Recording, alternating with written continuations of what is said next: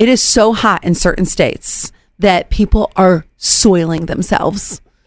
That's a side effect of heat? I want you to think, I've never been that hot. No, me neither. I've never overheated to that extent. I'm so hot, I got to crap myself. So on a Delta flight to Atlanta, it got stuck on the tarmac in Vegas, which super hot, 111 degrees. Oh. People were passing. Then again, I don't think I've ever been in 111 degrees. So maybe the statement about I've never been so hot that I wanted to poop myself is I've just never been in the setting. And you're in a tiny little capsule. Come on. I always get hot when I'm on an airplane anyway. Anyway, so people were passing out and soiling themselves. Oh my gosh. I know. I've never been that hot. Okay. I'll throw it out. 71231. Have you pooped yourself? Has anyone ever been so hot? That's the sensation that you got.